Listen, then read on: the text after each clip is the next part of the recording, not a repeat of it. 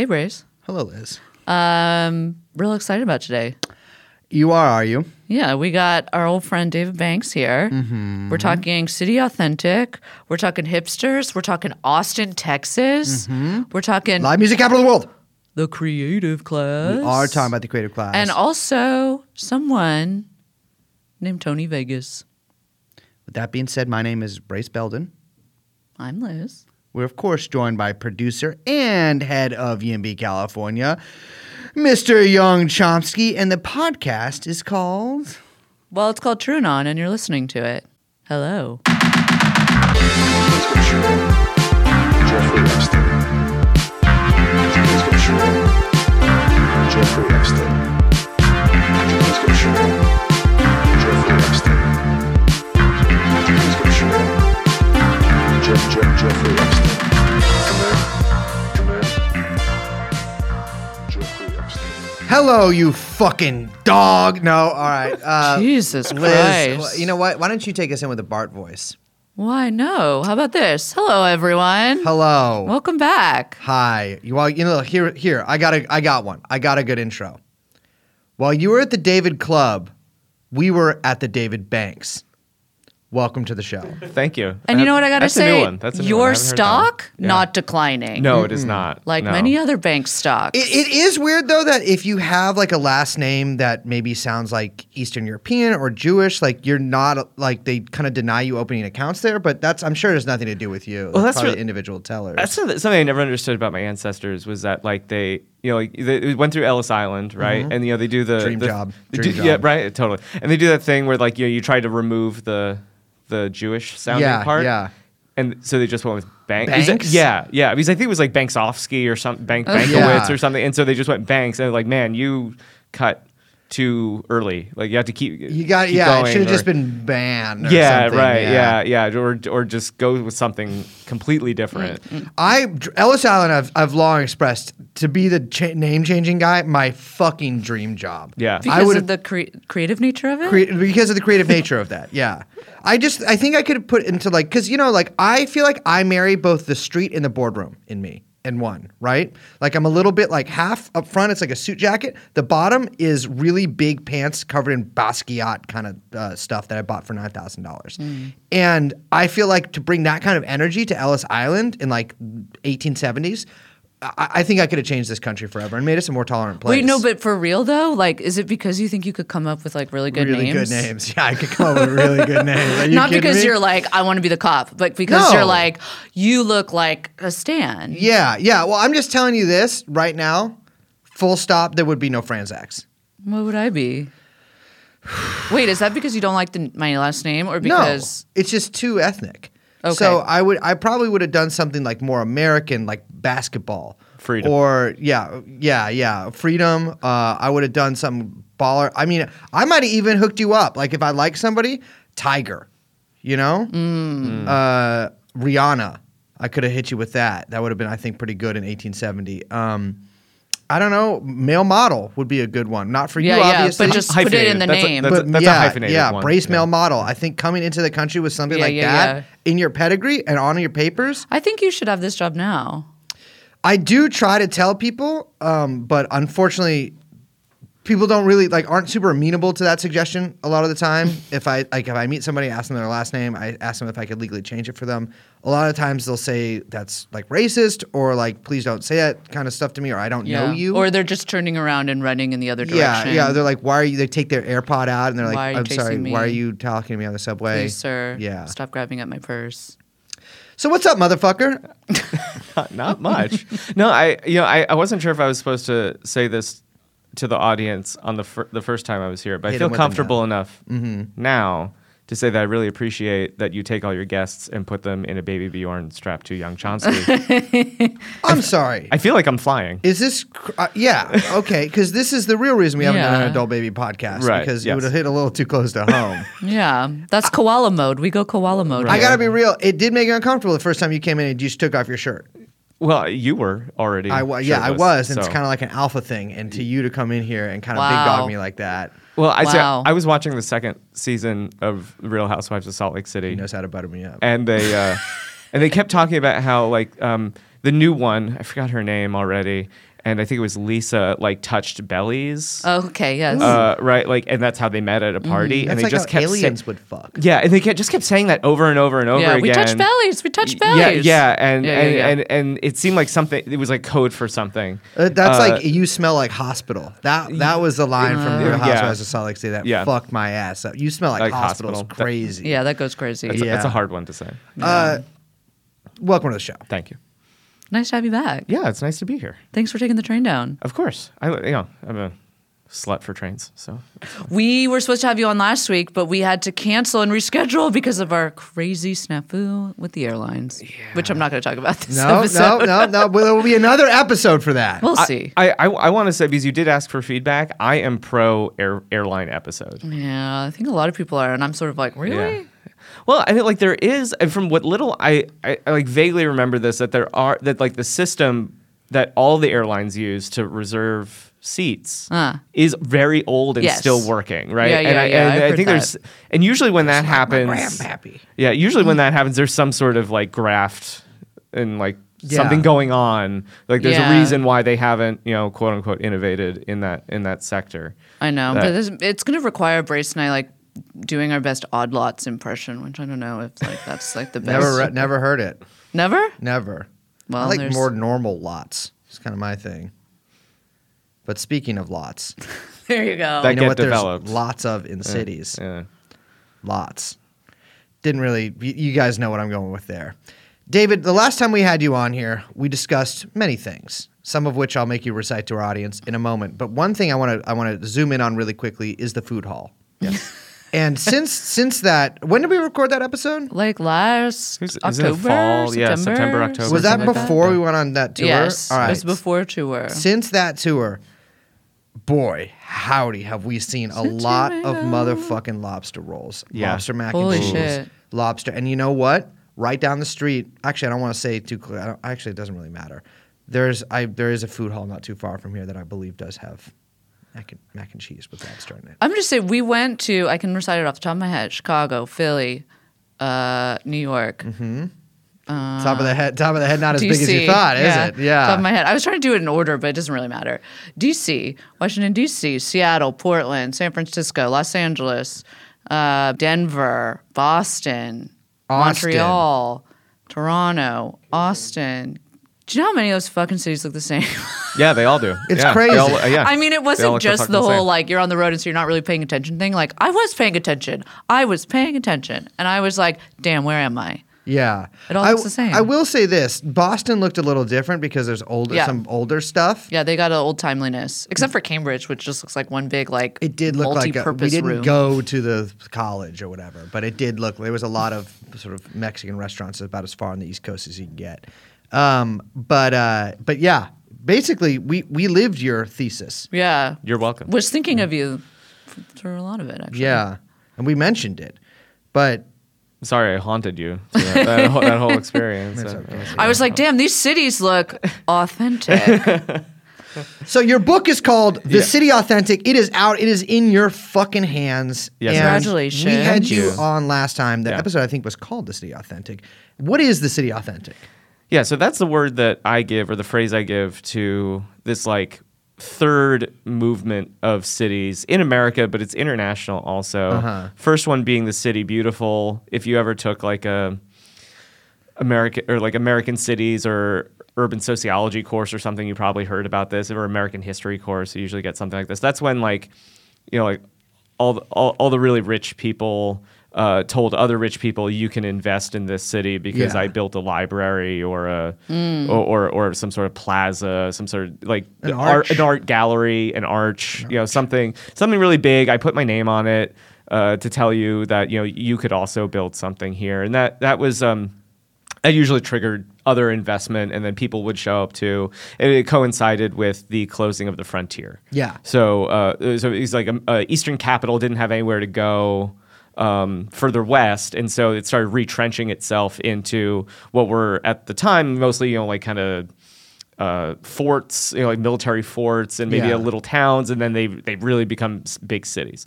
Then around World War II, we switched because Hitler ruined City Beautiful stuff. That's actually what the history. Hitler ruined it? Yeah, the book on this, Cities of Tomorrow by Peter Hall, puts the end point at Hitler's Berlin, and he's like, he ruined it for everyone. Well, It's he just was like going to try after to build that- Germania there. Yeah, right? yeah. It was just like, well, because then it became like. It was just like too goofy. He's like, he Yeah. made things like too big, and it was He blew it was it just out. like too much. Yeah, and he blew it out. Yeah, Went and too so like, far. Classically, Hitler went too far. too far. You know, Yeah, he went too it's far. one of the worst things he did. And then came the City Efficient, which gets different names. I just picked City Efficient for obvious reasons. And that one's where, you know, like code becomes really important, both computer code, but then also like the zoning code. Zoning code. Ah, yes. Matt Iglesias' favorite topic. Very, very. He loves that stuff. That and probably the lobster ravioli. Yeah, well- Yeah, right. Yeah. Whatever code Yeah. brings him the lobster ravioli. Yeah, and you know, and in that sense, you know, it's like you think over-engineered highways and like, you know, the Sim City sort of, you know, I draw this rectangle that's green and that means residential, Yeah, right? You yeah, know, like, yeah. and like and talking about land in units to the acre, stuff like that, right? Like that starts happening in the latter half of the 20th century. And then I put somewhere around the Obama administration, I think is fair to say. I'm raising up the, The big devil O. horns. Yeah. Hussein. Yes. Yeah. He. It's around that time that we start getting cities start trying to position themselves to provide a kind of urban experience. Yeah. And it is what I call predictably unique, right? So you take things that are just a little bit quirky, right? And you just like alter them just slightly, put the name of the city on it, and serve it up, right? And you do that just everywhere. And that's generally what I call the city authentic. I don't know if we actually mentioned this last time we talked. We spent a lot of time on various quirky things in cities, but I famously hate quirk.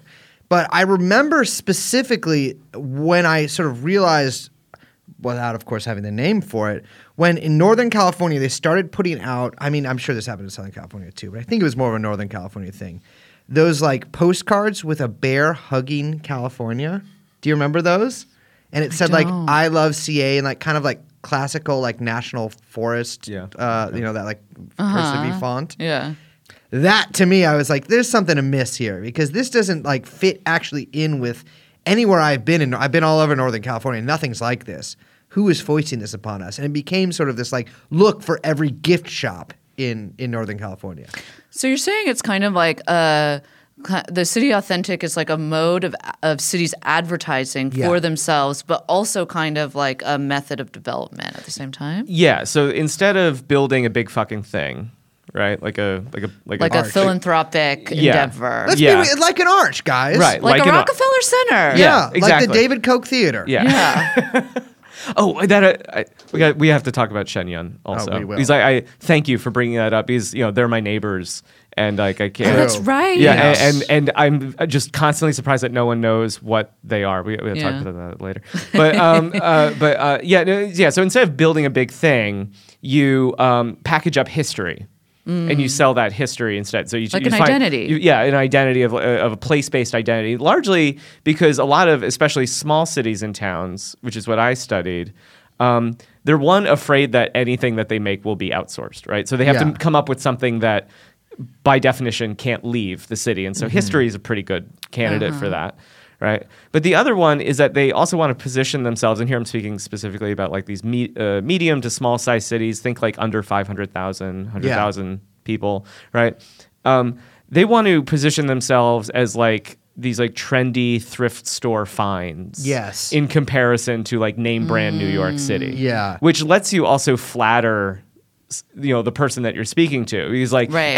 anyone can decide to live in Los Angeles, right? You know, but you're a very Sure. smart, savvy person. You Yeah. found, you know, Hudson. Hudson This was- Or in Marfa, 2000, Texas. you want to talk or about something Obama like that. era, 2008, Austin, Texas. Yeah. This was I I know this mean- was something I remember reading in your book or in your writings that you sent. Or I guess that was your dissertation. No, it was my dissertation sucked. Don't read that. Okay. No, that well, was then I something actually completely read the different. book. Yeah. then. Yeah. Okay. you read I the just book. read the book. Yeah, you read the book. So I remember this part about your book where you're talking about all these different towns in upstate New York, specifically, like advertising themselves as like the kind of like cool the other New York to Brooklyn or whatever, Right. and specifically advertising to these like upwardly mobile, maybe creative class types that who live in these these neighborhoods that they either participate in the later stages of gentrification of or whatever, as like a way to like mature out of, or like a cool, like a quaint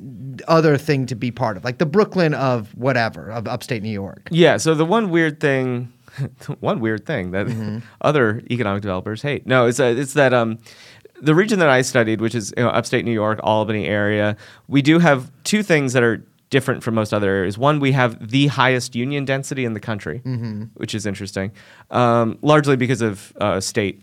All the state stuff Yeah. is union. And the second thing is a lot of colleges, right? Right. And so what they would do is they would send this Center for Economic Growth. They have this economic development agency in the area, would target former college grads or college grads from the area, Yeah. from the Albany area, and find them in like Boston and like New York City, like larger, expensive places, and target them for ads on Facebook and Instagram, probably other ones now, and say like, isn't it expensive to live there? Didn't you like living in Albany area? It's gotten even better. We have lobster ravioli now. Why don't you come back? You could actually afford a house here and stop paying rent, or you could at least pay like $3,000 for 2 bedrooms, you know, something like that, right? Yeah, and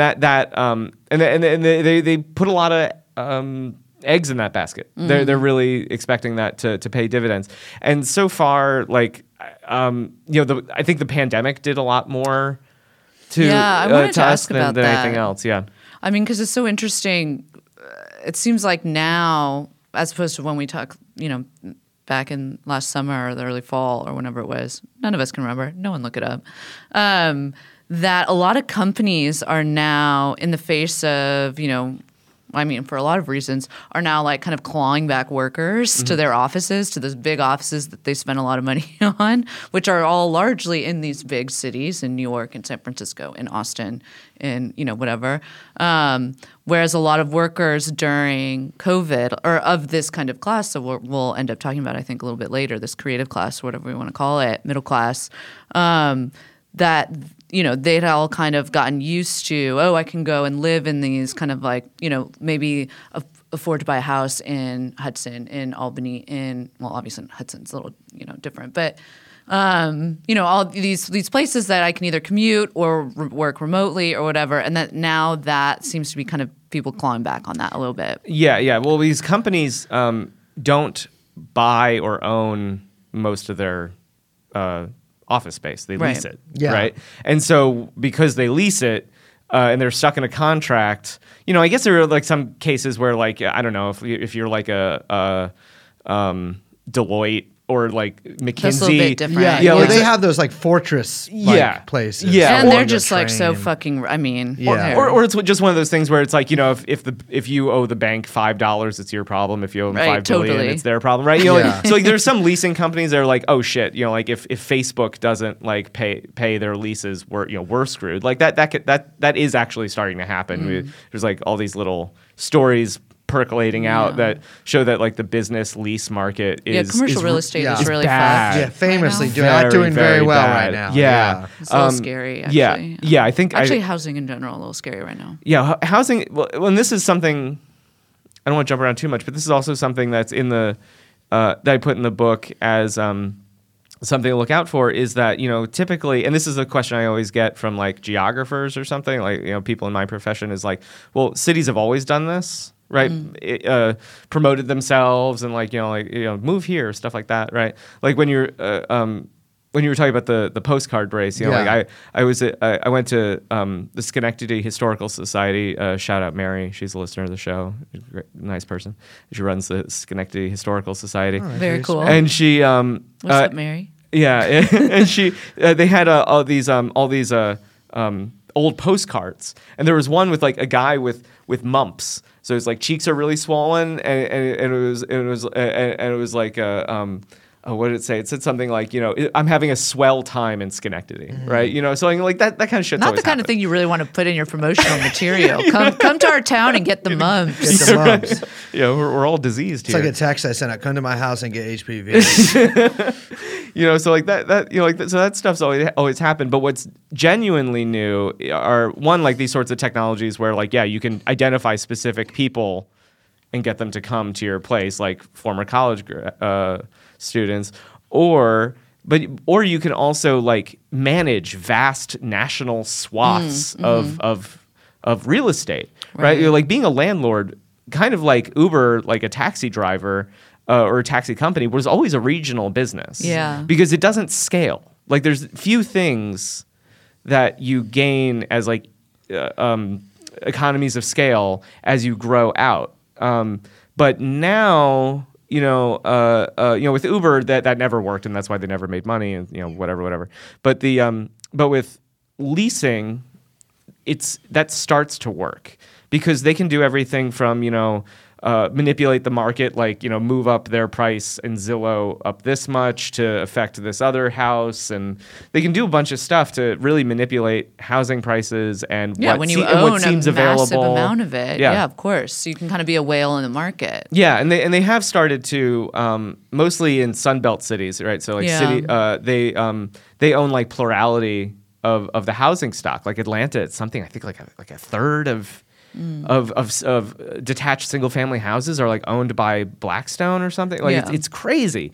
So like that sort of stuff is also happening in my book also, which is also like where cities start all looking the same, right? Is because they're all owned by the same company and they're all trying to do the same thing. Play this playbook that has like these sort of like predictably unique little shticks that you do to make people feel like it's just for them or like, oh, we only do it this way here. Yeah. But then when you do start moving around, if you go on tour, for example, you start realizing, oh shit, actually, this is kind of warmed over. I mean, it makes sense mush. when the cities begin to physically resemble one another. I mean, that's something that I've always really noticed because I had the sort of unusual experience of going to most American cities, major American cities, by the time I was 16, just from being in bands and stuff and going on these tours. And I had not traveled very widely prior to that. And so in my head, everywhere looks like it does on TV, where like things are kind of like distinct and they have their own flavor. And I realized, I was like, wow, well, while certain areas, like older sections of these, like, Chicago or whatever, do look fairly, dissimilar to each other, a lot of, especially, almost all newer developments in these places looked precisely the same. And because of that, because places like look, physically similar, and they have this kind of homogenized culture in general, right? I mean, maybe there'll be some regional flavor in some places. I mean, it becomes the only alternative to really sell yourself as a unique place is to either act like your amenities are maybe slightly better or different than amenities that are pretty similar in these other cities, or to sell this like history to people. Yeah. My publisher was really patient with me in a couple ways because like while I'm also talking about leasing technologies and stuff like that, I'm also and this takes up basically all of chapter 3. I'm also like concerned about like what is it that these marketers are like clawing at in your brain, right? And for that, I think you guys actually set this up really well, right? Because like your conversation about Spotify and music, the music industry, and then also that interesting conversation you had about mental health, and as it relates to like TikTok and stuff like that. Yeah. I just want people to like think of those things at the same time because the time frame is exactly the same. Yeah. As also how cities change, right? He's like, there's these same forces are acting in these different arenas at the same time. In really similar ways, right? So why do buildings all look the same? It's largely because the biggest price, when a developer is building something, and a developer is nothing but like a really strange, very specific kind of investor, right? Yeah, because it's not like the developer themselves. Yeah, It's they like, don't give a shit about buildings or No. architecture, right? So what they have is a big pile of money, and they look at a blank piece of land, and they're like, I could make X dollars if I built ABC thing. Yeah. Right. And if ABC thing is held up in some zoning board or whatever, then they don't build, or if the market goes down, they don't build. But they do want to remain flexible for the longest period of time because as they build. And so what ends up happening is they spend a ton of money on the land, and then they have a very little amount of money left over to actually build the building.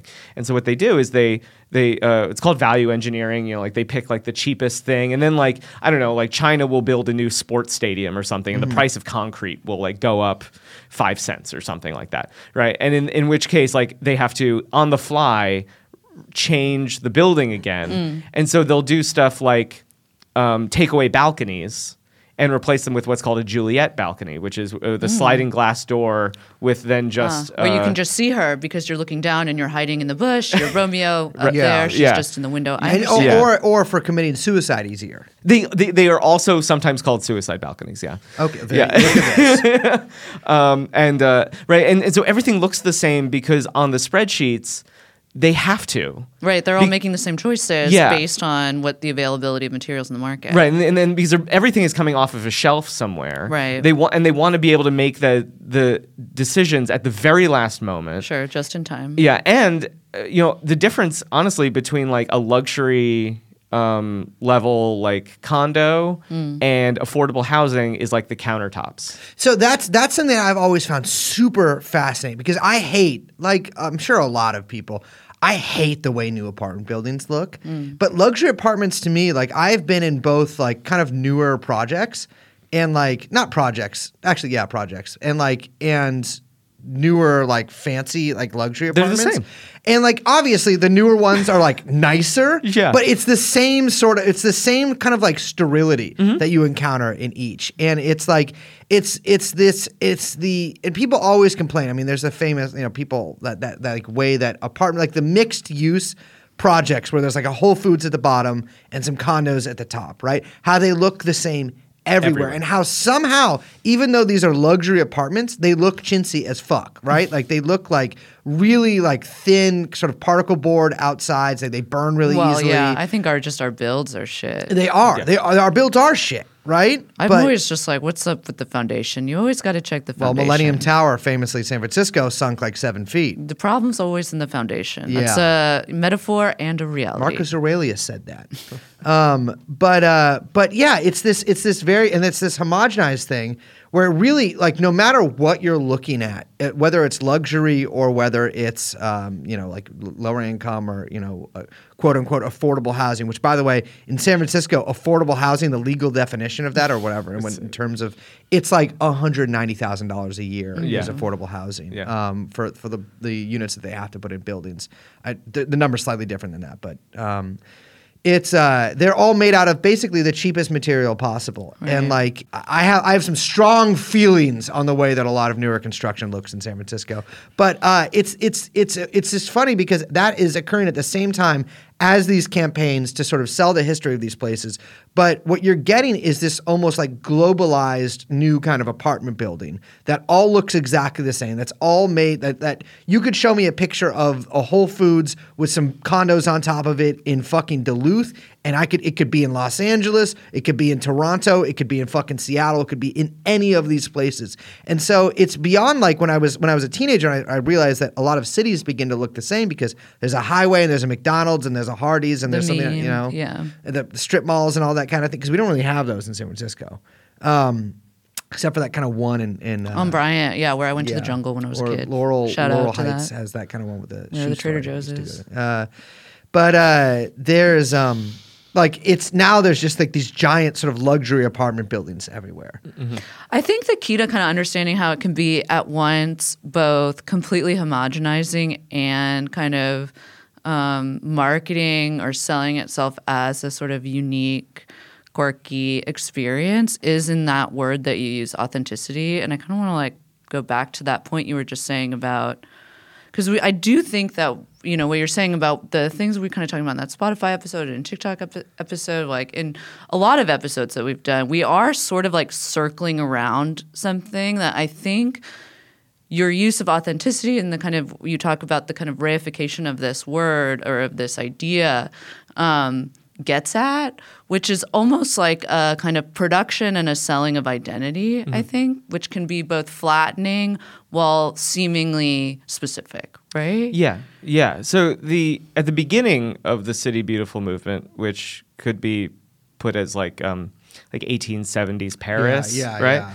Yeah, and where and this is like a very specific global financial problem, right? Is that like Paris is like, or France in general, and I think probably most of Europe is like having some sort of financial crisis, and so you have to create a spatial fix, right? Like you have to build a big fucking thing, right? And so Bonaparte or Napoleon like deals with that by going to war with Prussia and rebuilding France, Yes. Paris, right? Haussmann. Yeah, and he employs Famous. Haussmann, famously Haussmann. There's some And- fantastic books on this. Yeah, you're right. Yeah, but the important thing to think about here in terms of like authenticity and identity, right, is that they use this new invention of like plate glass to Right. Yeah. right to make those famous Parisian cafes. Yeah. And the With all their chairs facing the street. right, yeah, and and it's Save one. and it's in those where you get like really, really extreme poverty looking at this burgeoning middle class, and they're like literally looking at each other, Yeah. right? And this is also when in New York City we're building buildings that are lifted just up off the ground a little bit and are actually designed to like people watch, like outside onto the street, and there would be these. So you can like look up into the brownstone window and see like how the little Yeah, but also it's that the people in the brownstones Yeah, can it's- look it's to at look the Yeah, side yeah, of down. course. Yeah. right, and the idea, and it was in high society in New York, it was like so specific of where you were walking, when you were walking, who you were walking with, all announced something about yourself. Yeah. Right, and all of those little announcements, right, get embedded in the city, and like some of the earliest sociologists start to realize that cities create a specific kind of person that these are still true to like varying degrees, right? Like smaller families, more purposive associations, right? Like sports teams, labor unions. Bisexual woman with mental health issues. That ideology is bullshit. So here's the thing, right? That's true, right? Like there are these identity constructions Yeah. that become so much more important to people because where else are you going to get it? Yeah, right. punk. Yeah. Except from Yeah. from other people, right? And then you get like that Mark or the Fisher problem of like pre-corporation, right? Of that like companies making new identities for you to pick up that were Sure. never authentic in the first place. Yeah. right? So like all of this kind of coming together. We're jumping around time wise, but essentially, the work of authenticity is essentially to make you feel like there is like a hole for you to like peg. Yeah. Right. Interesting. Right. You're a peg to fit Yeah. into the right hole, and when you do that, it feels great. Yeah. Right. Yeah. Pause. Pause. and so like I think Sharon Zukin, an urban sociologist, describes it well as like the experience of origins, which is ultimately what the city gets at.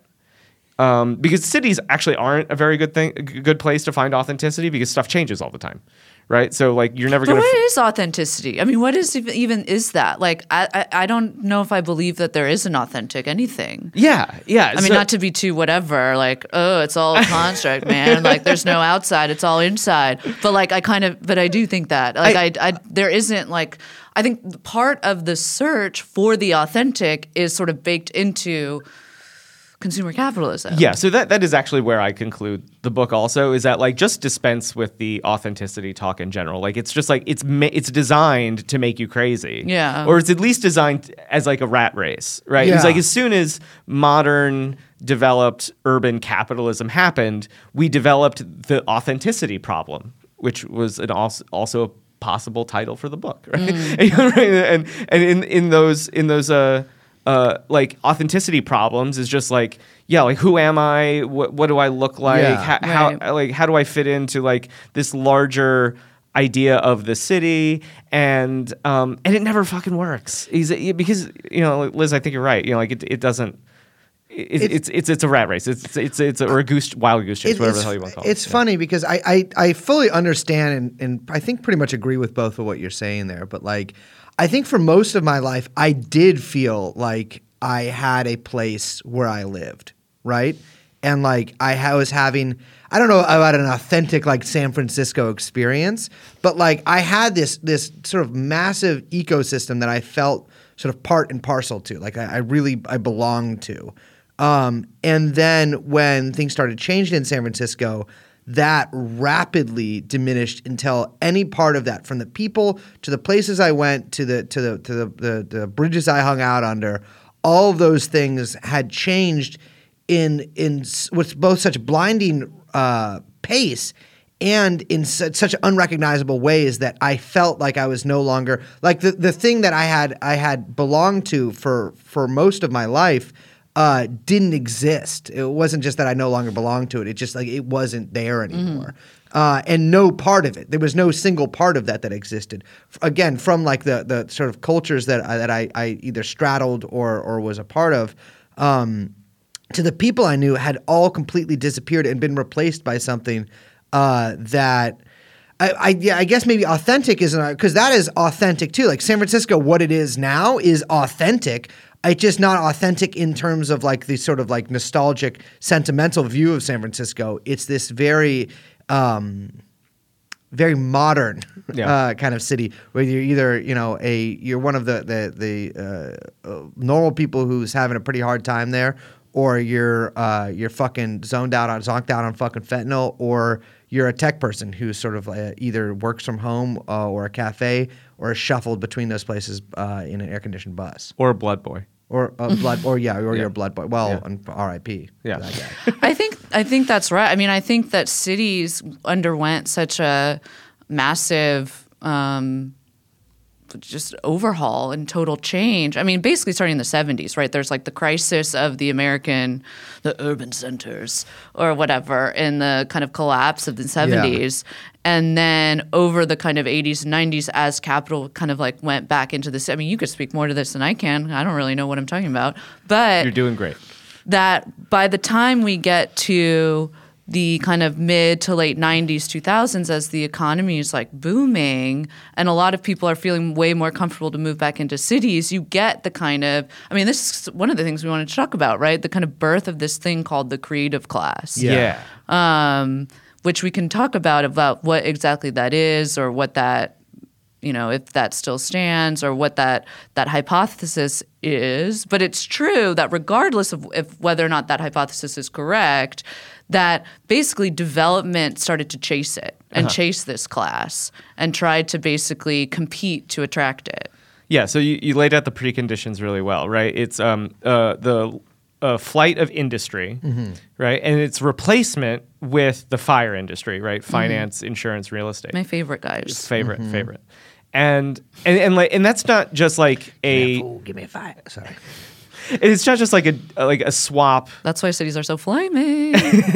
Sorry, that was bad. Right? It's like those aren't those have actual consequences. Like they're not. You can't just like swap out industries, right? They want different things, right? And so like they're factory also investment. all very rapacious industries. Yes, yeah, right, yeah, but their material interests, right, are different, right? So if you're building something in a factory, you actually want low real estate values. You want low land values because you have to build a big fucking factory, right? And that's on the land usually, And if you want to expand that factory, that's going to cost more. You need worker housing. You need a lot of people to live there and work there. And that's the other thing, right? Yeah. Is labor. That's why you got great, like the legacy of these industry towns, right? And then the kind of the deep communities that were kind of formed around these factory towns and all of that. Yeah, and you would get these uneasy alliances between the workers and the boss when it came to things like the value of work and the value of land, because like they did kind of have to balance out. At least in some way that was tethered to reality, right? But once real estate, mostly in insurance and finance, right? Like all replace that, they're not tethered to fucking anything, right? They just like land prices going up infinitely forever is great for them. Yeah, it's a Well, good. it's also yeah. because we should. Yeah, I mean, to be clear, like the way that they extract profit is very different. Yeah. They're not actually taking profit off of something that's built, out of commodity production or whatever. It's literally skimming off the top. Yeah, it's like a second derivative. Yeah. It's all arbitrage, Right. basically. And so that shift means that cities, while like crime plummets in the 90s for reasons no one can fully explain, They're still working on that one. right? right. And so cities are safer than ever before, but they also don't have any kind of playbook for how to develop because Yeah. they've always done what's generally called like smokestack chasing, right? But the smokestacks are all in China now, right? Right. Or in Mexico. So like none of that works. Right? Yeah. And so that's where Scary Music, Richard Florida enters, right? As like Crazy name, by the way. right. I tried to figure out if that's his real name, and I think it just is. I will say that like it's a very distinguished name. Richard Florida is like you remember that name.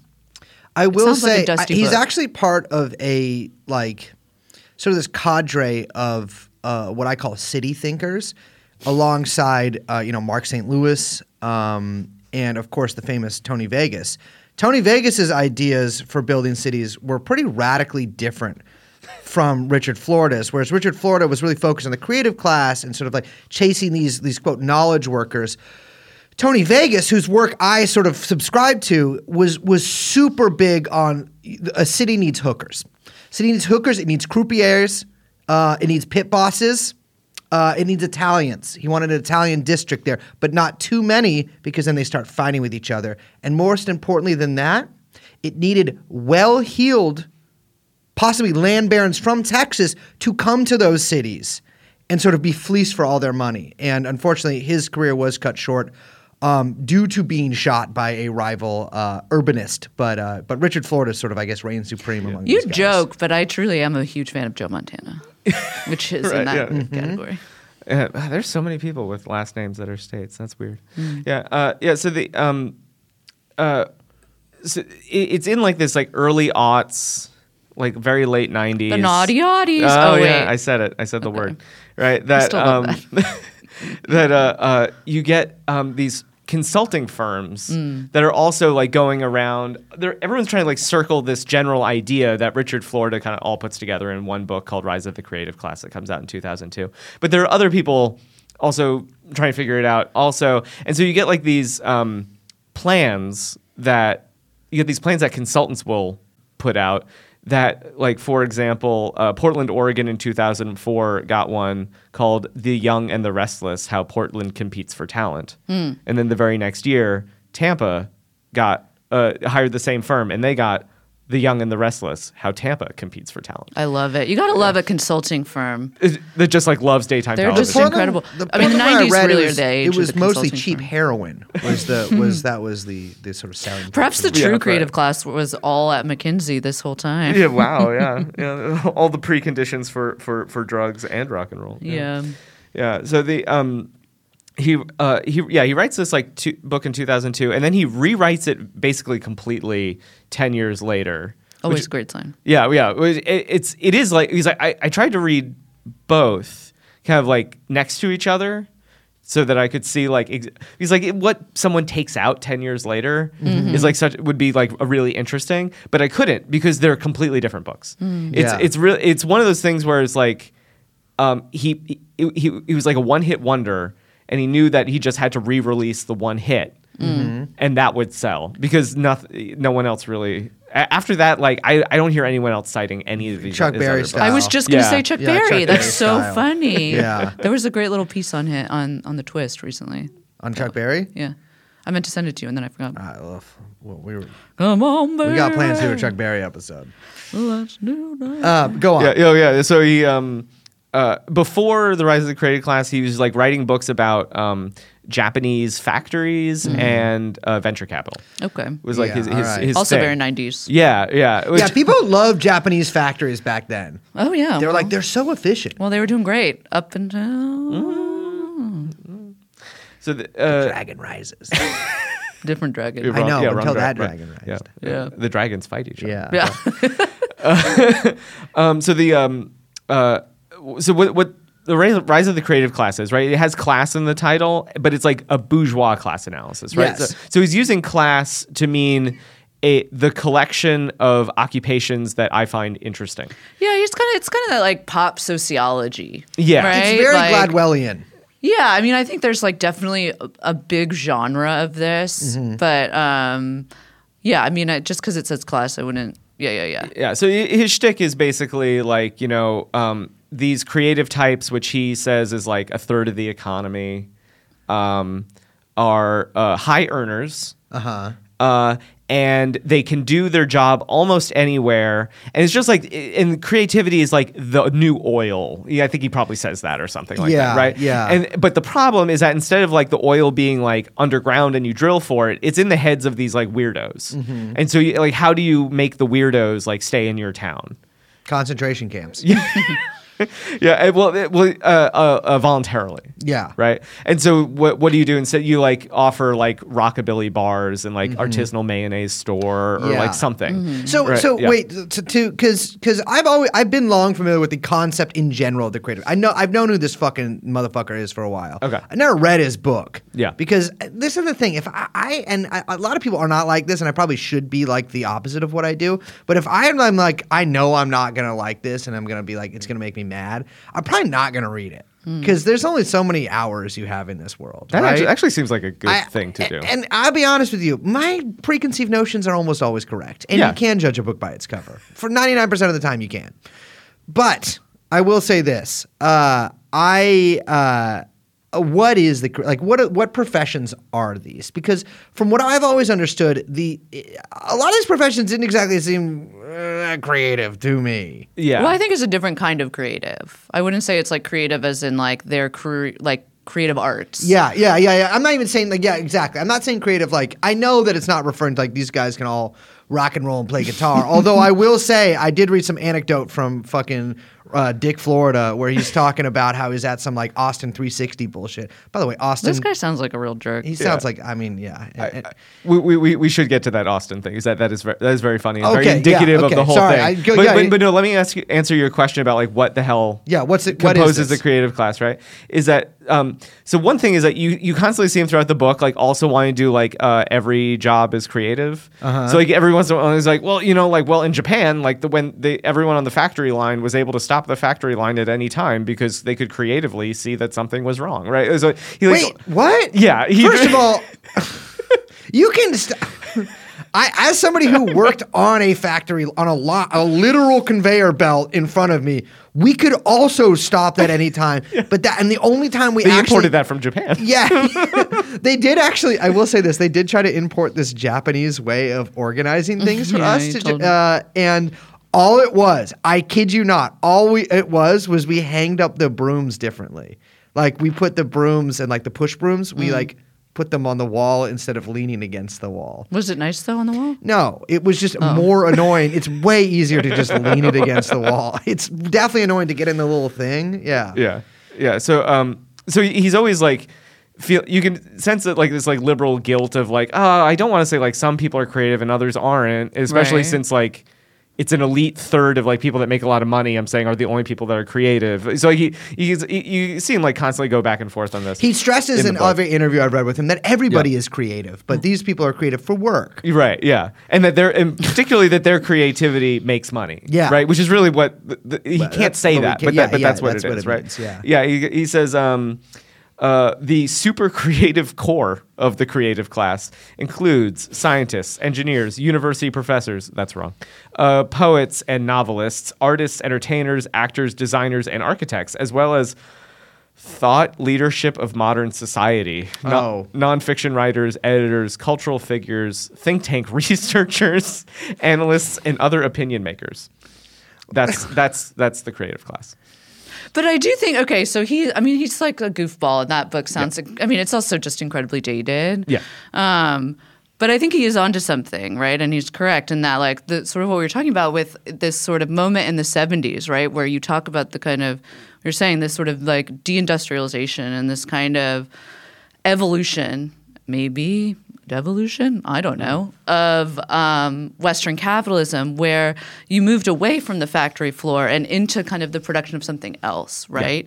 And that includes like knowledge production, like they're saying, like these quote unquote thought leaders, or knowledge production. This has been exploded, obviously, thanks to social media, which is a whole different beast.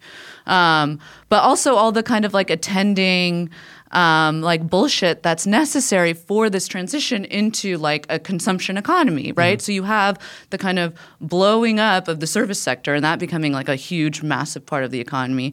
And then also this quote unquote creative industry, which is everything from advertising to, what we would usually call unproductive, or what some people call like immaterial labor. Yeah. Right? The stuff that all the Real Housewives do. Right? Like you do look at like all of their jobs, and a lot of it's or like marketing. What's like a UX designer? Yeah. That's a massive part of every tech company, and that's a quote unquote creative. That's part of the unproductive labor, right? Yeah, or like a think tank researcher. Yeah, absolutely. You know what I mean? Like it's like to me, like that's why when I was reading about this, I was like, I don't know if these jobs are like all various. Like I don't know if a novelist is similar to a think tank researcher or a lawyer or a college professor. Well, maybe a college professor. But to me, it's almost like grouping people together basically by consumptive habits. Exactly. Yeah, consumptive habits and tax brackets, right? Tax brackets. Well, maybe yeah. not poet. I don't know. Yeah, I'm like that's the thing. I'm like, dog. I don't know if this guy is really. Maybe your book sold a lot. yeah. I don't know. I think the aspect of production is there, though. I think there's something interesting where it's like, there's this kind of image that like emerges, I think, in the 90s of this like new manager that becomes like the embodiment of this like creative class type. Like it feels very like Gen X, so I feel like it's very like 90s, but I think that it also has a lot of parallels to what the quote unquote like creator is now, or the content creator or creator, creative, like all of those terms get thrown around. And that is like very similar to the like old bourgeois ideal of the artist, which is like that of someone who can marry both independence and economic viability. And like you see this kind of emergence of this figure of this like neo-manager who isn't locked down to this, managing the factory floor, like classically, or even having to deal with the like minutia of like planning how things will get produced or whatever, but is actually like kind of task-based and is in this sort of like networked, like this networked mode of production, right? Where their job is managing other people who manage projects, and the project is the base of like is like the map of production, as opposed to something like very regimented out in a certain time and place in a geography space of the factory floor, right? This is like a kind of transition that happens in the like early mid 80s into the 90s, and then it's completely and totally exploded thanks to the internet, I think. But I do think that kind of like neo-manager or like new manager type is this sort of like prototype of the creative who's like not tied down to anything, who goes from like firm to firm, who makes these connections, who networks or whatever, and that like person finds their place in the city, right? Because the city is where you also network. It's where like ambitious people get access to other ambitious people whose job it is to like self-mythologize themselves into networking more projects and more projects and more projects, right? A rootless cosmopolitan. No, but I do think right. that this is right. like very different from the kind of industrial mode of capital production that was like ascendant and like in the early mid 20th century. Yeah, so Florida and others talk about like what's basically called like agglomeration theory, where like people who do the same thing live and work close together because they can do whatever it is that they do better when they're next to each other, right? It's pretty straightforward right there.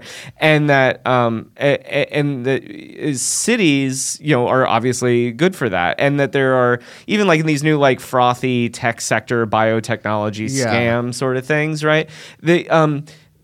You'll hear like the recruiters for that say like, yeah, you could technically do this job anywhere, but we usually base them in a major city because we always need them to be within like almost walking distance of media, Yeah. so that we can convince people that like the thing that they're making is valuable. And so- Interesting. yeah, and so like there is you're right, Liz, that there is like this like he is on to something. In that there is like a form and a geography to this kind of work, and it does start in like the 80s. So I mean, you bring up the consulting firm, and that Yeah. feels like the first Yes, like iteration absolutely. of Yes. this. Yeah. You know what I mean? Of the like classic Deloitte guy which is obviously even those firms have exploded so much and taken up such larger shares as the decades have gone on. But then you have the introduction of the tech companies, then you have the startups, then you have all of the attending whatever marketeering on that, and then social media, which is just thrown a explodes it. total Yeah. like Yeah. this is just like the atom bomb of this shit. Yeah, because like back in like 86, right? David Byrne is making the movie True Stories, which I love and everyone else Race that I've showed noise. it to hates. Sorry. Yeah, right. Sorry. Everyone makes most people agree with you. I'll be honest Yeah. with you. You could say David Byrne, and you could preface any statement with David Byrne, and Yeah. it would make the noise. Sucks, but that's you fine. wouldn't if it said sucks after. If it said sucks after, no. But you wouldn't be able to anticipate it if you're already saying brace noise. But it doesn't. It doesn't matter. That's you know what. That's what trauma does to you.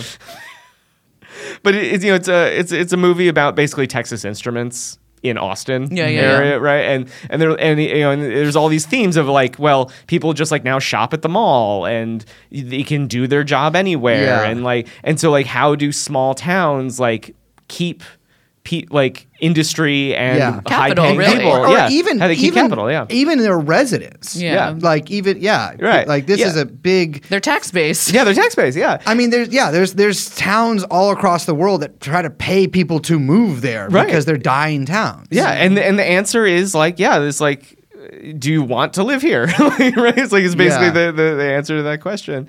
So yeah. So like I think you're right on that. That like there is something about having what Florida calls like a people climate or people habitat I or mean, something. the whole but, stuff is very. you know, It's all very stupid. It's very but goofy. it's all very goofy. Yeah, but underlying that, because he also like has to like make a graph and an index about fucking everything. Yeah. Right. Which is like essential to like I think convincing a specific kind of York thought Times leader, reader. Yeah, totally. political person to like be like, oh, okay, well, there's a graph about it. Joke's so on you, this must be motherfucker. real. I literally can't read graphs because I have like a 9th grade education.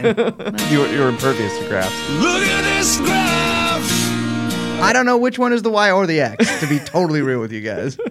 But but he makes those things because like he always launders like more thoughtful ideas into these little soundbitey weird things that always drop out the class like a real class analysis, right? And what stays around are these like is a much more superficial read of things. So like even Liz, what you're describing, I think is a little bit deeper than like what he wants to get to in the book. And even though I have a good sense that he knows this, right? But the Like way he that, feels a little embarrassed about it. yeah, but like maybe? the way that you announce it in the form that he is and in the job that he has, it has to fit in this like Austin 360 event thing. Yeah. Okay, Yes. wait. Can you talk about Austin 360? Yeah, I Liz, we literally just did an event at it. I don't know why you're we just headlined Austin 360. Wait, is this the precursor to South by? I don't think so. Spiritual? But it's in 2001 that he's doing. I this. think they still So, might do yeah. it. I don't almost like when they're like, oh, check out this project 360, or like, Yeah. oh, come and visit like this 180. It's like get the degrees out of here. I don't know if You're they do confusing 180 me. a lot of places because that would mean Well- kind of the opposite usually of what know what I mean, Yeah, though? yeah. we were totally wrong. Got to go in the opposite direction. Stop Yeah. making me twirl around.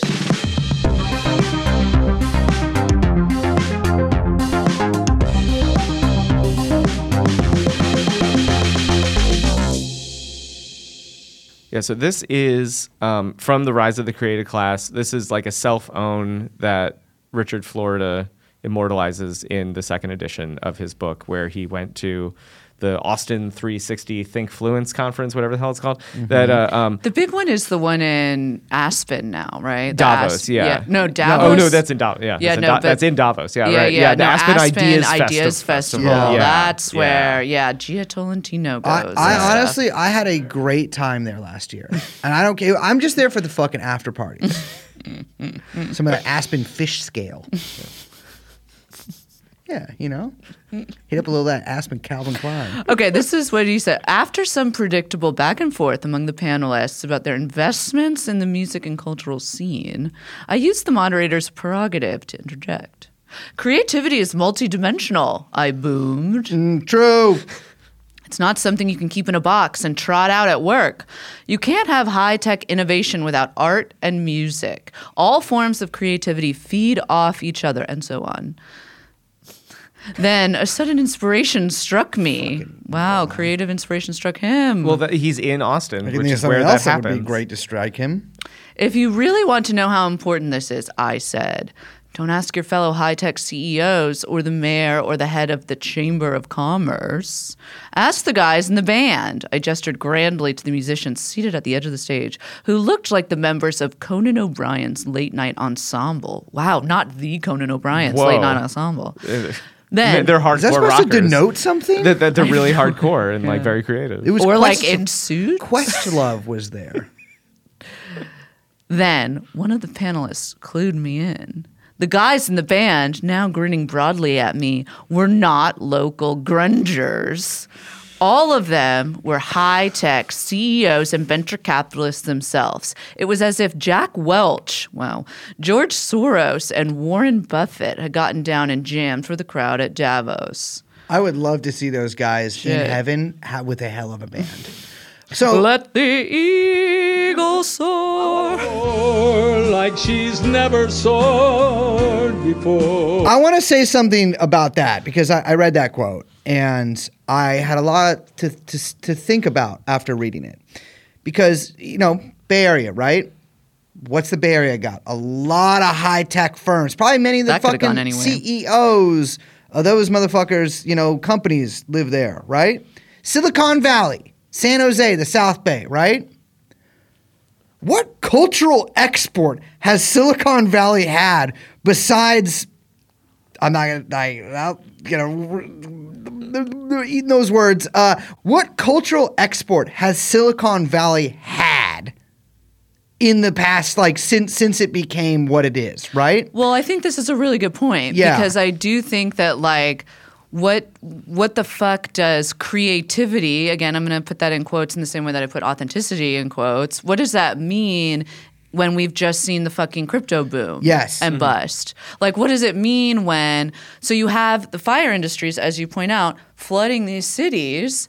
That changes. What does creativity in these industries then mean? It means increasingly obtuse and rapacious derivatives products. Bullshit It means artists, yeah. a ton of spizz, like we always talk about. But it means more terrible shit that people haven't asked for. It means creativity in NFTs. Like, what is that? What is creativity there? Well, and I think that that's a really good question. I don't know.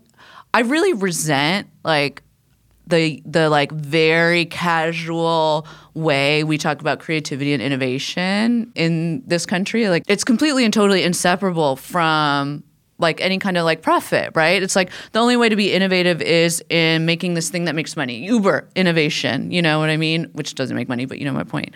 Creative to make an ape NFT thing, or even just a fucking Instagram post about an NFT thing. Yeah, you know what I mean?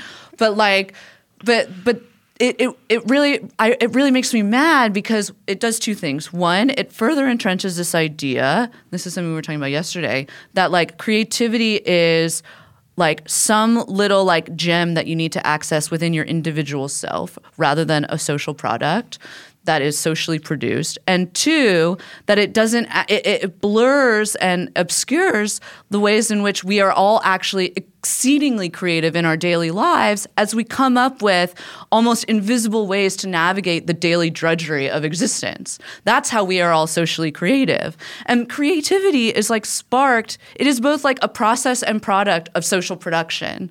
It is within our sociality and our desire for sociality that we achieve something creative, that we produce something creative. It is not within this kind of like, this bourgeois ideal of some fucking like office manager like deep inside themselves, like accessing their creative potential to come up with a fucking ad. Like it makes me so mad. The way that like, what is the difference between an advertiser and a car salesman? Nothing. There's none. Scale. Scale. Probably. No, it's Yeah. just they're all at the end of the day they're just selling a product. That's all they're doing. Yeah. And yet we have ideologically created. And by the way, I don't think it's like it's not a coincidence that the class that creates the kind of like ideological fortress or armor to protect the idea that they are so fucking creative is the one coming up with this bullshit. Yeah, and you even see this in the design of interiors and of buildings, right? Like they're basically designed to put sticky notes on them, like Post-it notes all over everything. Really? And there was this With like the material, the like. yeah, or like it was a really funny story about the Apple headquarters, right? That big circle that they built. That, Yeah. Oh, the one they put The big people in. donut. Yeah, the big donut. Yeah, I don't know yeah. about this. That's Yeah. the big Apple campus is like a donut. Yeah, and they made so Steve much Jobs. How like come those glass. campuses never get shout out? It had so much Scared me, glass. It had so much glass and like other like see-through stuff that people would just like keep hitting, like, Really? running into stuff. And That's honestly respect to Mr. Tim Apple because that is a really good prank. and so there would just be like, Imagine trying to come back from like running into a wall and then like into a glass wall and then Yeah. being like, all right, let's all sit down for the board My ass meeting. is Right. on Indeed in moments applying to Facebook. And now the most disruptive thing in the world, like a cold compress. So they have away. to put stuff on the wall. Yeah, so yeah, you they can put stuff all over the see walls and that stuff it's- like that. Yeah, and like there's this like designerly affect that I think was big, like Yeah. 2011, Yeah, 2012. the height thing. of Joni. What the fuck is his name? Joni Ives. Yeah, Johnny Ive. Johnny Yeah, Ives. and like everyone had to like have a riff on like that sort of creative thinking where like you would also like take Brand like, marketeers. Yeah, but you would also take like jobs like chef and turn it into like food designer or You're something. right, Oh, simple right, yeah, shit like that's where Totally. mixologist came Yeah, out. yeah, like a 'Cause I came out of mixologist. I sort of came out of a drug-induced fugue state, and then I emerged into a world Where I bartenders are now mixologists. mean, not any I knew, but I knew that was real. Where for some reason people wore leather aprons all Yeah, the place, yeah. or they look like the bear. But I think that is like actually and maybe we're all talking. This is all kind of circling again around the same thing. Where that's the kind of like evolution of what we would call the hipster. Where like Yes, the sure. hipster was the kind of vanguard of like people who of like population like investing objects with a certain aura, right? That then, but that they were like okay with. Kind of marketing about they were able to be very ambivalent about their status of marketing things, right? Yes, And they were kind of yeah. the vanguard of being able to say, oh well, it's fine. Who cares about selling out? We're all selling out, And also, all of these objects we're collecting are, they're invested with this certain kind of aura Yeah. that. And that kind of continues, and you see it then sort of like metastasize into other arenas, and that births the mixologist. But then also, of course, if I may, the habitus of what this new form, this new class population, kind of emerges out of. Well, I think it's no coincidence that Vice, for instance, sort of like the what you think of as like that era, like the hipster, right? I mean, there was I think hipster was used sort of loosely to mean people who both wore big scarves. You know what I'm talking about? Like guys who Yeah, wore but not that. Lenny Kravitz. Not Lenny Kravitz, but like not too dissimilar. But Vice as such, like Vice itself didn't actually make money. What it did was made a market for the Vice like advertising consulting firm that actually did make money that Shane Right. Smith ran. to sell products to. So what it did, Vice created essentially its own market of people to sell the Vice And that shit to. that became like how businesses then operated. Yeah, and that's how right? cities Exactly. frequently operate now too. Is that they get they're able to make a brand of themselves. Yeah. And then say like, doesn't this sound like you? Aren't you like independent, but also like love to come together in a group and That's like so true. over tacos and tattoos or Oh something? my You know, like that's it. God. Yeah, How did it's like you know? Yeah, right. It's what I just intuit. I'm so creative. I could intuit it. But it's like there was I guess that means everyone's a hipster now.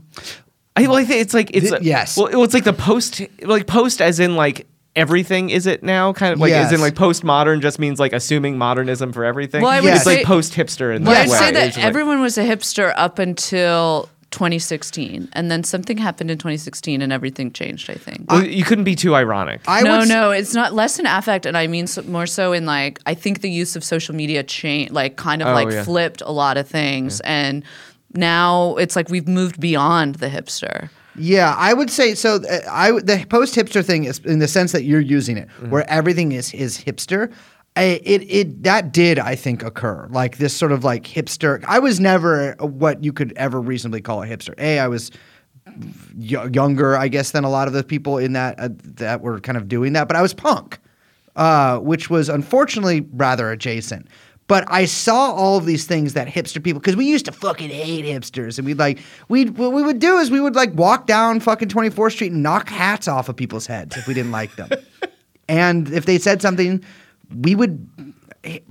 Well, really was one guy in particular who, if he listens to the show, I remember, we would knock hats off people's heads, and then if they got mad at us, we would beat them up. And it was like, because we were like, we fucking hate these hipsters. And then like 10 years later, it's just everything is that. Like that guy became everything. That They hipster won. thing just became, and it was never actually organic to begin with, right? It was this sort of thing that was sold to them by these chains of store, Urban Outfitters or American Apparel, whatever. But it became like everything is that. And then that became that morphed and merged with all these other things to be like whatever you would call sort of the urban it's not even urban, it's everywhere. This sort of monoculture that we have today, it is that. Yeah. And I don't even know, there isn't a name for it. I've always thought that was really interesting. It's like, there isn't really like a name for the aesthetic or youth movement that we have. There's all these like micro trends that happen that people come, especially affixed with core at the end, which is since I was young. I've always thought that was whack. But there's like these sort of micro trends that happen, but there's no real like label for the general milieu that like a lot of young people are in. The core corral. Yeah, the core corral. Yeah. But it's like it's really just like it's just the internet-sized thing. But I will say like the going back to that Austin 360 thing for a moment, it was funny when the rubber sort of met the road with that stuff, right? San Francisco is a place that has long been known for its cultural exports, right? Like music, poetry, writing, all of this kind of all this kind of shit. Bridges. Bridges, exactly. We love that Golden Gate Bridge, but Full House. When San Francisco had this massive influx of creative class, right? The tech industry really started moving like into San Francisco proper. All of that was completely annihilated. And like Florida's theory on like these cities, like San Francisco is by probably any metric doing significantly worse than it has at any prior time. I think in the most past. cities actually. Yes. Yeah, exactly. And like, we were just in Austin, right? And I remember looking from our penthouse suite at the top of the hidden hotel that they let podcasters stay in at the 50th floor, where they let you open the windows because they know you won't kill yourself because you're so fucking confident in who you are and your spirit. And looking out, I remember I pointed out to you, like, look at all these fucking cranes. And we were talking to our friends. Oh yeah, it's the like, construction there is out of it's control. these crazy construction booms, and it's like these cities where the creative class moves in. What they do is they act in this, not even individually, but like as a sort of this bourgeois grouping of class, suck. Like a blood boy, they suck it dry, right? And then at the end, like by the time I left San Francisco, man, like any of the like cultural things that I used to do, my whole life all of those were gone and replaced by like mini golf, indoor mini golf, or yeah, like it's like we used to call this like gentrifying, but that was like a Yes. different mode, right? It's like this isn't really gentrifying. It's a little bit different. it's different than that because it's post gentrification, right? Yeah, like, totally. Like all those neighborhoods, like the Mission had been gentrified. Yeah, right. yeah. And like to be totally fair, like a lot of people who do that, I mean, here's a hint: if you are a poor person listening to this podcast and you start seeing punks move into your neighborhood, they might be poor too. Get ready to sell your house. But your shit is about to. You are. I'm sorry, because once the punks come in, some other people are coming in too, and like it's there's these sort of stages of gentrification, right? Like they'll send this sort of like it'll be like other poor people, but with like a cultural like maybe like a shared milieu, like punks or something will move in there, and then they'll make that neighborhood cool to like people who have some money. And because that's maybe something that they can like understand, like, oh, there's other white people there, and then they'll move in there with like their their taco trucks. Or Yeah, I mean, not like their that's- fancy taco trucks. Yeah, that's what happened with like Soho in New York City, where you have like no, the industry leaves. Artists want big open spaces where Yeah. they can do all their weird, freaky art.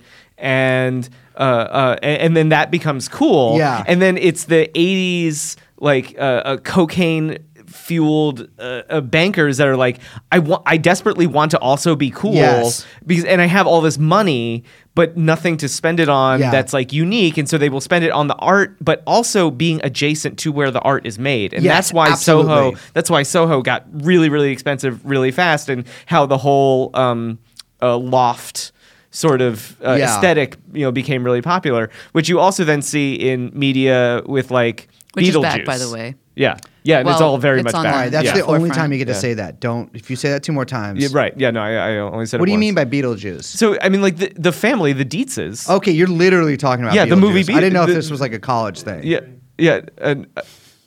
Damn it. Well, I only said the first syllable. But, like the Dietzes, they moved from New York City to Yeah. Connecticut Yeah. and find that this town is so adorable, they should sell it to other New Yorkers as like bed and breakfast kind of thing. They're like coming up with like, ways to develop this cute Yeah, little yeah, Connecticut yeah. town, and then they find out that their house is haunted, and Right. they're like, "This is even better." It's a great premise for a because you- movie. yeah, because you can't find it anywhere else.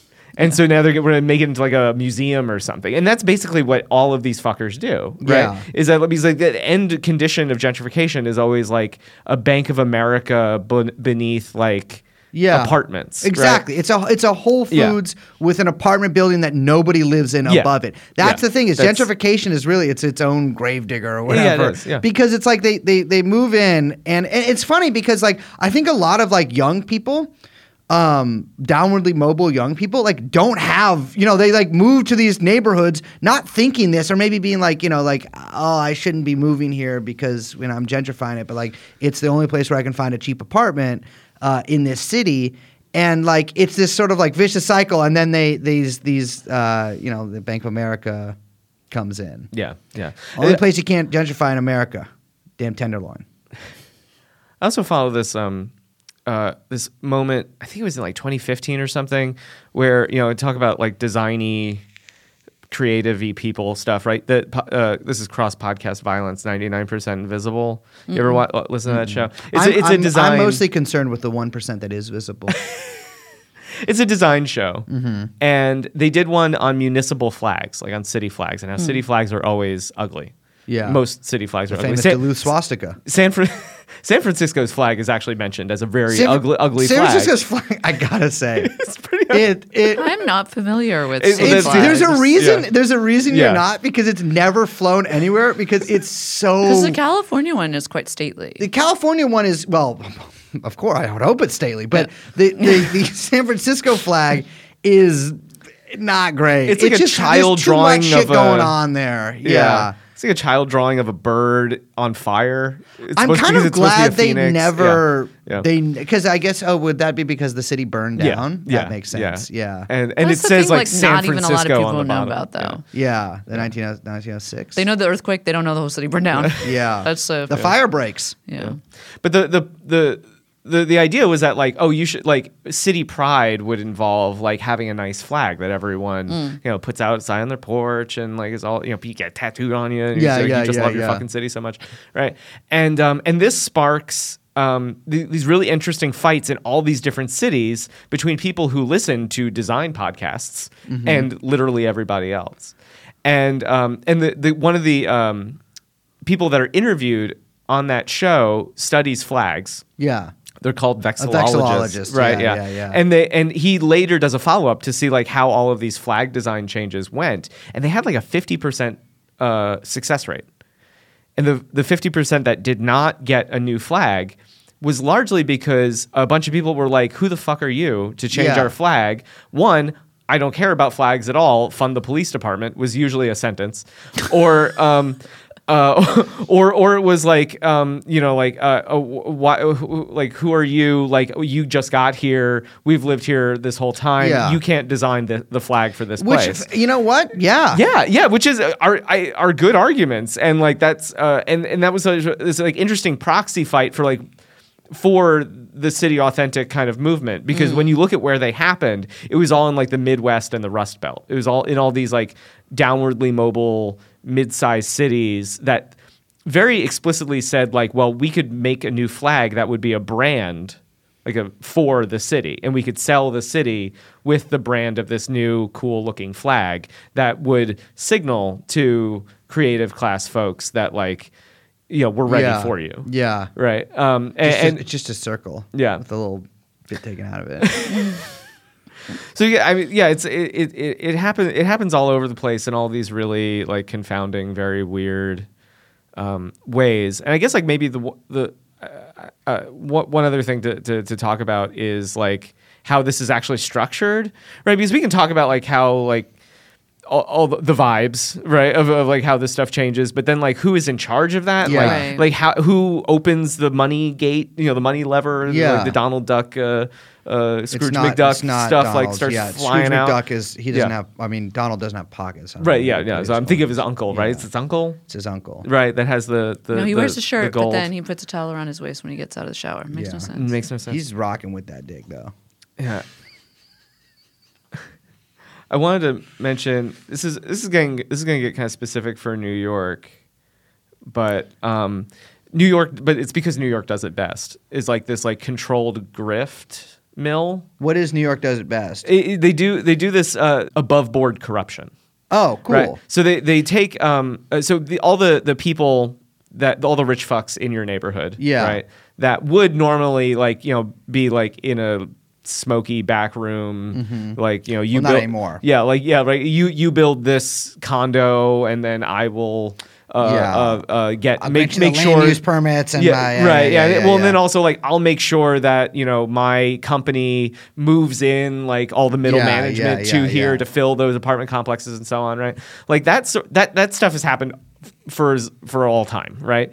And what New York under Andy Cuomo did was he was like, well, let's just like take minutes for those meetings, right? And just put them out in front, and then I get to pick who does that. And so the state got divided into, I think it's 10 different what are called regional economic development councils. So New York City is one, Long Island is one. There's like Western New York, Central New York, and the one that I studied was the Capital District, which is like 8 different counties, and it's run by like my university's president and a bank executive are like co-chairs. So sick. And then like all these business owners are also just get appointed by the governor, sit on that for like 2-year terms that can be reshuffled indefinitely. Classic development board style. Yeah.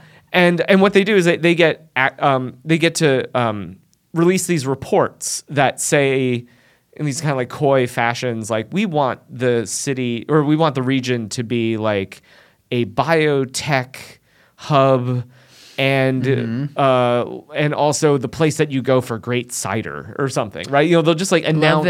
I love traveling for cider. Yeah, they'll announce a vision, right, for like what this region is supposed to do for capital. That's such a fun like Mad Libs. Every time I've announced a that vision, would be such a great little Mad Libs. the people of exercise. Jerusalem have crucified me. And then everyone that wants money that they have, which is usually in the form of like no interest or low interest Sure. loans. Yes. Well, it was. And some in great, the yeah, form- right, yeah, it was, yeah, Yeah. It's gonna be interesting how these things fare now that money isn't free. But also like some grants and stuff. Usually in like the high 5 to low 6 figure range, right? They like repeat that vision back to them with what they want their money, how they want to like receive that money, right? So if you own an orchard, you go, I was always planning on turning that into a cidery. Yeah. Give me $500,000 and I will do that. And so in that way, like they've kind of like rationalized all of the palm greasing stuff. But what's funny is like the kind of people that show up to this, right? So like in some cases, it's like The Office that seems to hold the like ability to sit on this board. So like my university, like the last like 4 university presidents Sure, for my makes university of sense. like we're on that board. But then there's also like just a guy, and it'll just be like a guy that shows up on this board, survives like 4 different like changes in of their guard. job, Yeah. and just somehow still stays on to it. And I want to like. There's one that I think is just too good, and it has a Succession tie-in, which is important. All right. There's a guy named Andrew Meter, and everything I'm going to talk about he is should be in charge of parking. Yeah, right. Yeah, Obviously. Yeah, Like Michael Stand. He's all this has been reported, so it's when I'm saying, I'm just repeating what other people have said, so that also makes it non-actionable. Yeah, listen, you know. So he started on the council in 2014. He was what was called the Corporate Alliances Director for Six Flags in Queensbury. Right. So he would get like your company to do their picnic Yeah, at Six yeah, Flags or yeah. something like that. And in 2017, though, he is listed as being a member of something called 46 Peaks Studio, which produced a single movie in 2020 called Spy Intervention, which was a romantic comedy that has 33% on Rotten Tomatoes. Well, I mean, that doesn't mean it could be a cult classic in the making. So then he, then by like 2019, he ends up like he's like trying to get movies to film there, and so now he gets like HBO to film. Atlanta Yeah. does this shit. Yeah. And so the Capital Region has also tried to do this as well. Yeah. And so like in that, I think it's like the second season of Succession where they go to like the Royco theme park. That's actually the Queensbury Six Flags. Oh, good for him. They He have a got that. theme park in Succession? Yeah, Yeah. it's a huge part of the company. I never. That's what their company is? No, ATN. It's like a bunch of different No, things. there's- Okay. Yeah. There's ATN. There's the Yeah, and then there's like they also have like a Royco. cruise line. Yeah, there are cruise ships. cruises. Yeah, Of course. yeah. And then but then what he basically ends up leaving when the last I can ever find anything of him is he's getting like drawn and quartered in front of Glens Falls Town Board. Like we gave you like $160,000 for like what you called like social media influencing, and nothing happened. And then I just can't find him ever again. And so it's like these kinds of characters that show up on these Very boards. creative man. Creative Right, accounting. Right, very Creatives. creative, yeah. And so it's like it's like those kinds of people along with like Yeah. bank executives, and like those are the people that show up on these things. And that is, I think, like, you know, if you despair that like there isn't enough sickos like near proximate to you, like you just have to rely on like national news to find a sicko to like obsess about. They actually are around all around you. Oh, I know. You know, you need to like get to you need to be like a freak like me and like read these like state like audit reports or something. Because like New York also does like these things called industrial development authorities, which is basically just like the state's way of letting private companies get their bonding authority. Okay. So it allows them to do Sure. like cheap loans and stuff like that. And I think it just came out. I think my friend Greg just looked at this. I think it was like $1.9 billion of foregone tax money. It comes through these like IDAs, because like the IDAs will set up what's called payment in lieu of taxes or pilot agreements, where they're like, okay, you build this thing, and of course it takes time to make money on building the thing, so you won't pay taxes for like the first 5 years, and then we'll step it up. Right. Then we'll step it up and step it up and step it up. So like by like year 30, when the building is falling apart because you made it all from particle board, Yeah. right, then you're paying full Finally, taxes. Yeah, and of course at that time, you know, it's all depreciated, and so they're like, oh, Sure. actually, it's not worth anything anymore, and they never never end up paying taxes at all. And so it's like every year billions of dollars like get funneled away through those sorts of deals. And so like that's where a lot of this city authentic stuff comes from, is because like at the end of the day, right, you know, you can do the creative class strategy, you can convince everyone that like, you know, their best life is lived in whatever city, you know, you want. But like if you can't build the apartments and the taco trucks or whatever, right, you know, you need financing for that shit, and that all comes through stuff like this. In different states, you know, there'll be other kinds of names and schemes for these sorts of things, but the industrial development authorities are across North America as like a name for something that usually runs those sorts of scams. Well, you mentioned it briefly, but it'll be really interesting to see what happens now that, I mean, one, the interest rate situation is very different. The credit situation is very different. The credit climate, the development climate, the housing climate, the labor climate, everything's changed. Just climate's real quick. different. Yeah, it's climate change in so many ways. And it's going to be real interesting to see what happens and what's going to happen with the cities. I mean, a lot of the municipal debt was basically forgiven in the COVID crisis moment. And they're not going to be looking down at that forgiveness again. And so a lot of, you know, there's going to be a lot of, I don't know, I think a lot of shakeups for a lot of developers and a lot of interested parties in the coming years in cities. And they might end up looking a lot different than what they came to look like in the past 30, 40 years. Yeah, cities also like took like one-time money and built stuff that then costs money to maintain. So that'll be fun also to see how they deal with that. Well, the book is called The City Authentic. It's out now? It is today. Today. As we're recording today. Wow, you told me you were going to the Hudson Yards Barnes & Noble after this to go buy a copy yourself? I did go to your Wegmans. To what? The Navy Yard Wegmans. Really? Yeah. So I had always known. Oh yeah, right over there. Yeah, the way that I'd always heard it is that so like Wegmans and another grocery store company owned by people that are on those regional economic development councils called the Golubs run another one called Price Chopper.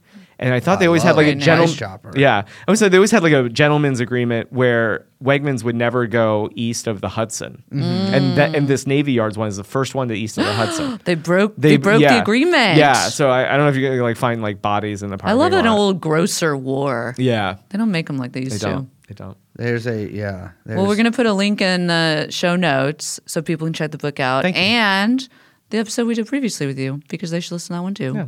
I also I ended up doing a Substack because I had a bunch of stuff. I had to we'll cut. put a link to that too. Yeah, I had a bunch of stuff that I had to cut from the book, so I figured I just like might as well make that into into a thing. Put it out there. Yeah. Give it to the people. Liz is always looking for a new Substack. Always. All right. Well, it's called Other Day. Perfect. Because it's stuff that I wrote the other day.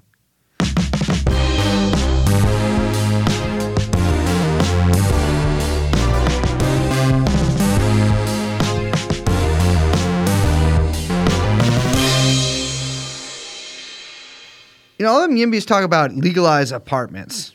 Wait, is that actually the thing that That's they say? what they say. No way. Yeah. That's so fucking. Yes. Yeah, I'm not finishing Liz, that you sentence. don't understand. You don't understand. You don't understand. You don't understand. Legalize apartments. You don't understand. You don't understand how Let freedom ring. for years these people. Because here's The fucking coming depression is going to screw these motherfuckers so bad.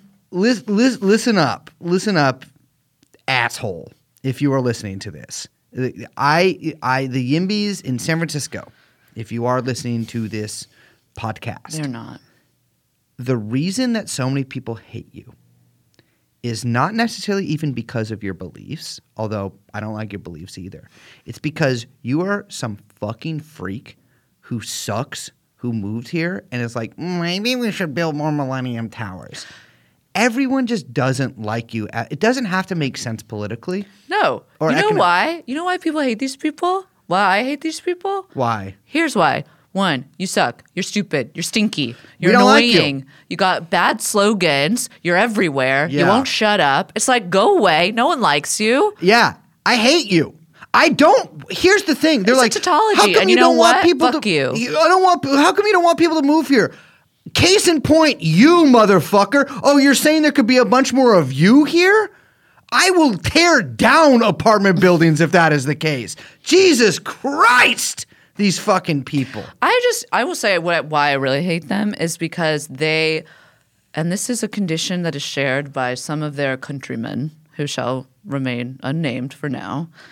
The inability to think holistically about anything. Yes. Everything is just this spreadsheet Sam, where they say, okay, well, if you see That is one of this, the main guys.